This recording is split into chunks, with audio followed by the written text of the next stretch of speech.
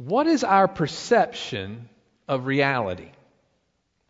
How do we perceive the world to be? Who's in control and who's not? Now, certainly these are answerable questions, for we have our own perceptions of how things are based on how we see them. But is it possible that our perceptions are wrong? Or that maybe we're looking at it from the wrong vantage point? I believe that's the question we must ask ourselves today. Now, one of my favorite artists is a Dutch artist by the name of M.C. Escher, who is best known for his illusions that make us wonder what is really happening. Some of his drawings have been coined impossible drawings because of the three-dimensional quality that makes us wonder what is really true. I'm not sure if you're familiar with any of his work, so I thought this morning I might show you a few pieces of his art to explain what I'm talking about. The first drawing that you will see is entitled Drawing Hands. And as you can see, there are two hands both drawing each other's wrists.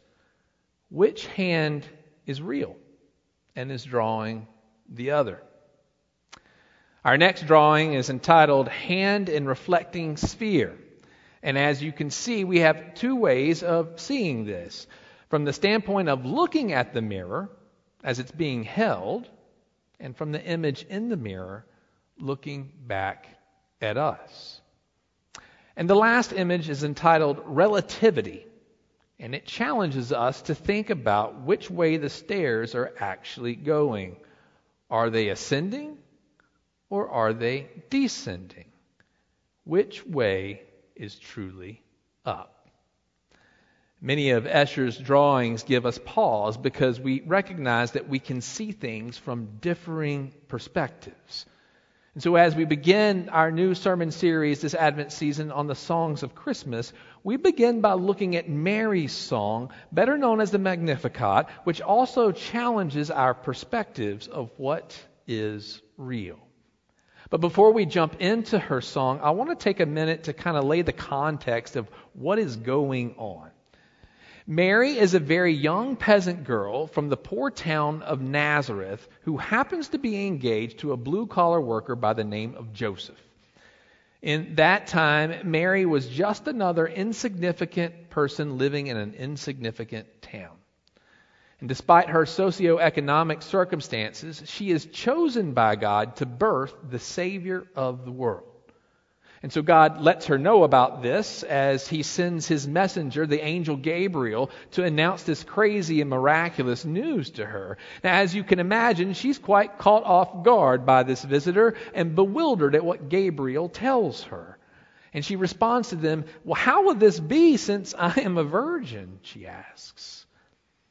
Gabriel tells her that the Holy Spirit will come upon her and that the power of the Most High will overshadow her. And then he lets her in on a little secret that her relative Elizabeth in her old age is also going to have a baby, even though she's really too old to conceive. And then he leaves her with this: no word from God will ever fail. And then he disappears. Now, I'm sure that Mary is excited to hear of Elizabeth's news, for she knows that she and Zechariah have been trying to have a child for many, many years and been unable to do that. But the question is, how does she perceive her own pregnancy?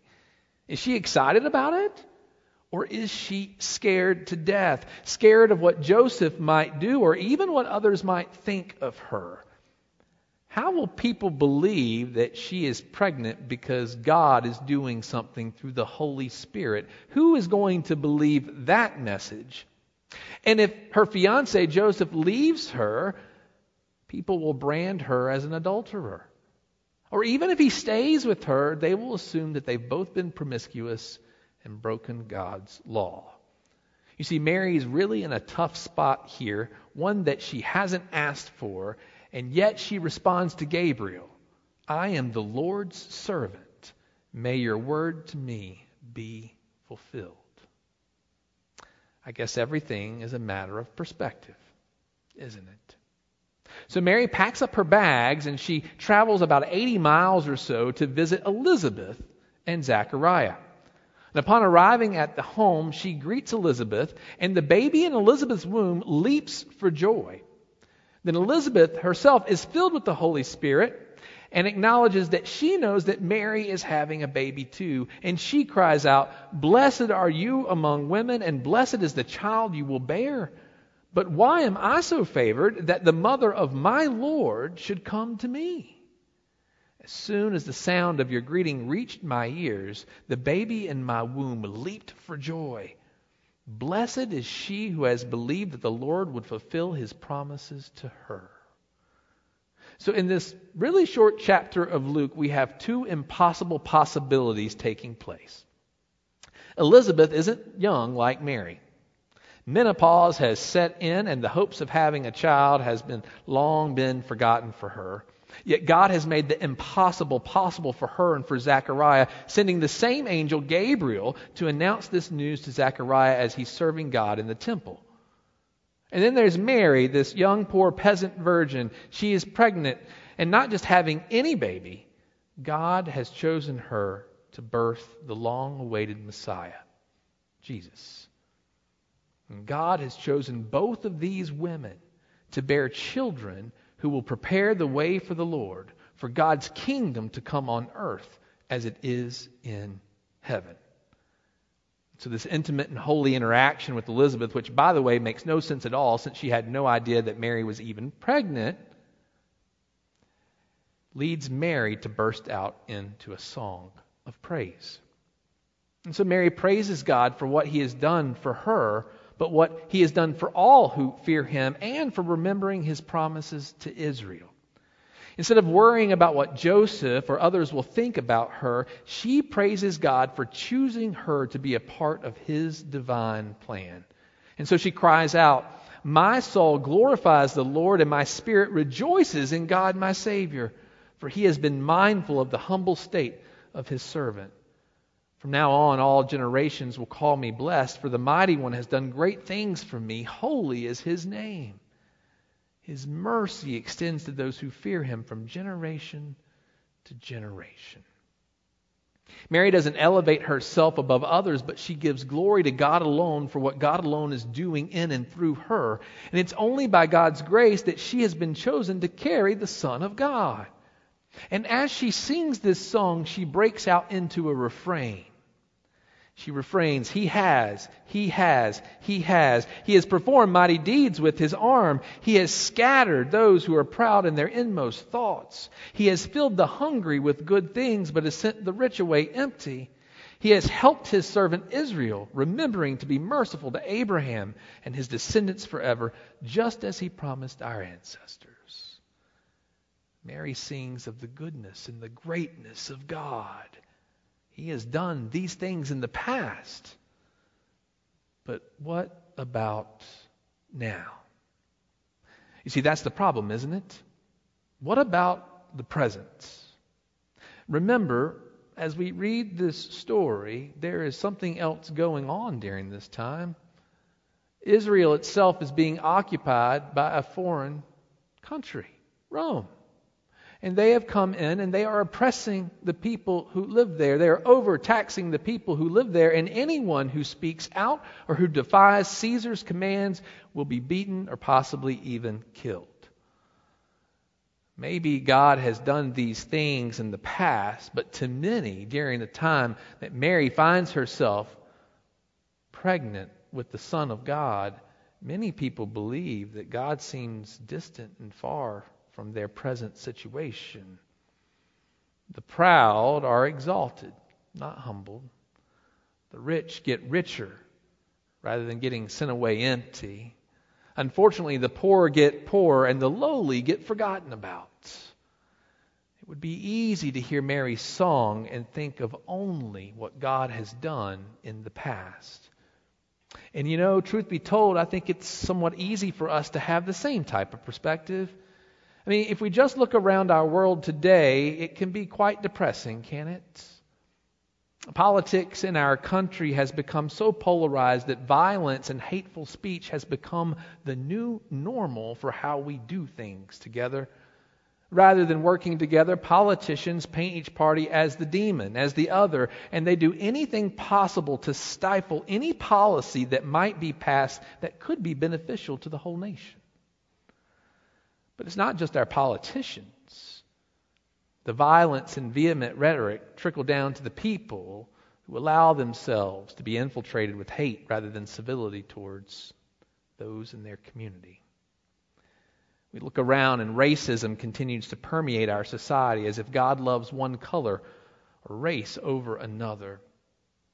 COVID-19 rages on as we continue to see 1,000 people per day in our country die from this virus.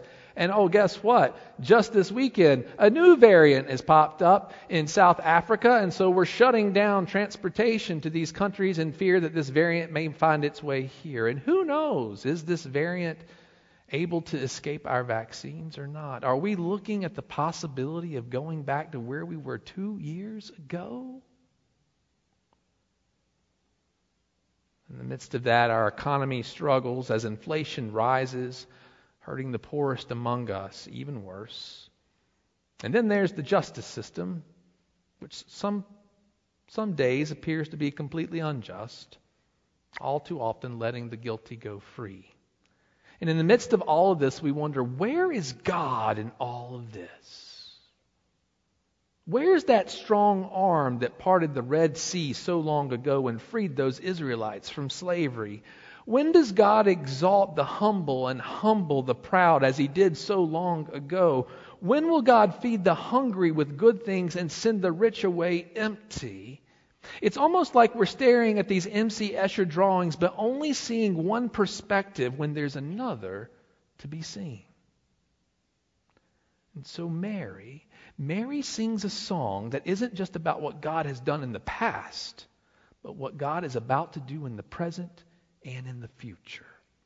You see, whatever God has done in the past, God will do again through this child who is in her womb. You see, in Jesus, there is hope to be found. In Jesus, the impossible becomes possible. In Jesus, the hungry will be filled with good things. In Jesus, the lowly will be raised up and the proud will be humbled.